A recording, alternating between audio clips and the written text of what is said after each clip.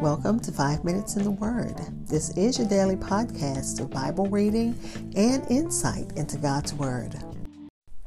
We're continuing our study of the book of Esther. We're now in chapter 4, looking at verses 1 through 3 in the God's Word translation. And we look as we approach this chapter, and I'm reading from Matthew Henry. We have left God's Isaac bound upon the altar and ready to be slaughtered. And the enemies are already triumphing. They're already praising and celebrating the prospect of the death of the Jewish people. But things here begin to work towards a deliverance, and they begin at the right end. So the decree of the king through Haman has been, for the genocide of the Jewish people in the province, has been signed, sealed, and delivered. But guess what? Our God doesn't let any of this come to fruition. But let's listen to God's word. It reads, "When Mordecai found out about everything that had been done, he tore his clothes and put on sackcloth and ashes. He went into the middle of the city and cried loudly and bitterly. He even went right up to the king's gate. No one could enter it wearing sackcloth. In every province touched by the king's command and decree, the Jews went into mourning, fasting, weeping, and wailing. Many put on sackcloth and ashes." Again, this is Esther chapter 4, verses 1 through 3 in the God's Word translation, which gives, the commentary gave it the title, Esther's Decision. And forgive the sound of the airplane in the background. I'm recording in a car, in my vehicle. I'll be back to share insights, and we'll close with prayer.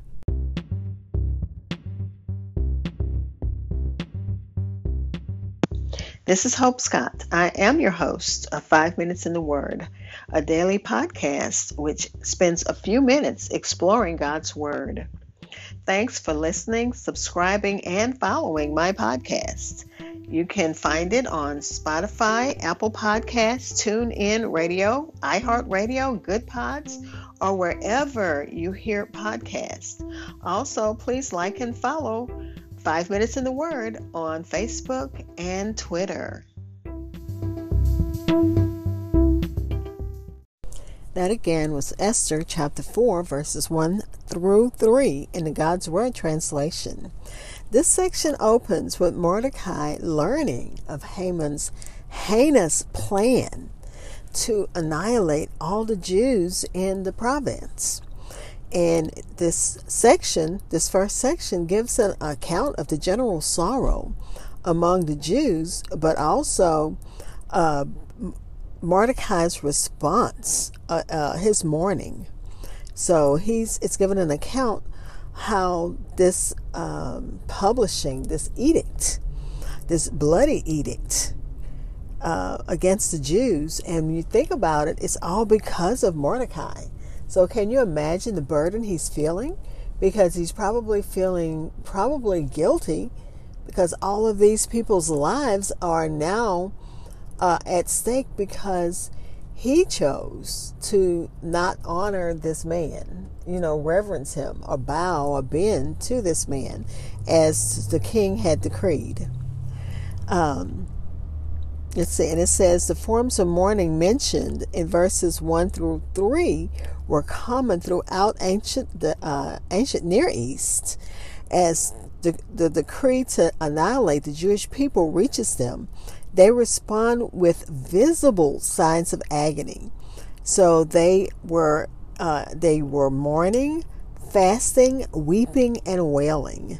And it gave an account by the Greek historian Herodotus of the Parisians tearing their clothes, wailing loudly, and weeping bitterly upon hearing of Xerxes' defeat at Salamis during his war with the Greeks.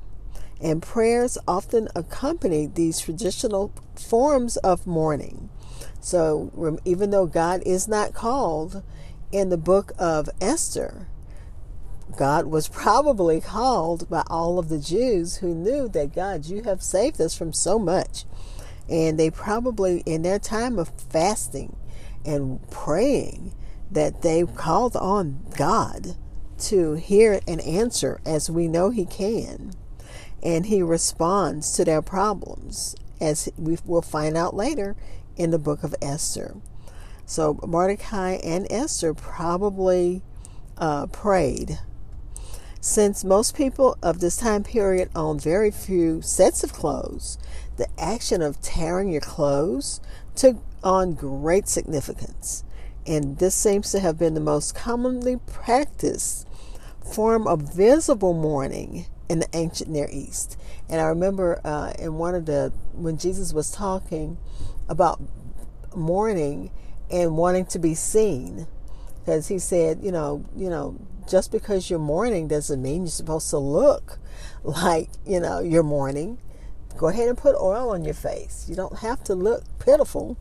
So Mordecai was mourning, but he was mourning in sackcloth. Sackcloth was coarse, uncomfortable cloth. And the king didn't want to see any signs of mourning. And it said that the cloth was made of goat or camel hair. And ashes were also another visible sign of mourning. This action symbolized complete desolation and probably identification with the dead. And the loss in battle would often end in the burning of a city, homes, or corpses.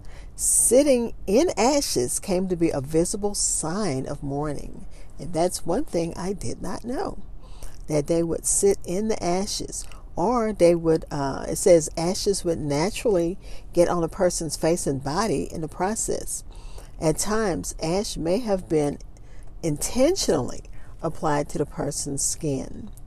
And emotional outbursts expressing complete desperation and a loud, bitter cry, that's how the wailing. And you've seen pictures of people just wailing because of a loss. And let's see, back it's on verse 4:2, it says, it seems that those who came in contact with the king were expected to be cheerful. So he's already announced that every Jew is going to be killed. But you can't come into my presence with a countenance that's sad. I don't care that you're unhappy. You can't come here with that. And we probably have heard that before. And fasting often accompanies many of our times of worry and anxiety. Let's pray. Father, we come thanking you as we study your word. Thank you that unlike King Xerxes, when we are unhappy, we can come before you just like we are. We don't have to come and be gay and pleasant before we appear before you. Even when we're melancholy, Father, we know we can cast all of that on you. We thank you, Father. Thank you for the picture of these people fasting and praying and weeping and wailing to get your attention, because, God, we know you hear and you listen. Father, we're praying for those who need you in a special way. The needs are so many. And we thank you, Father, that you are a big God, and we can cast our cares upon you because you care for us. As we'll find out in the book of Esther, even though they don't call your name, your finger, your hand, your plans are all over this book, as it is all over our lives. In the name of Jesus, amen.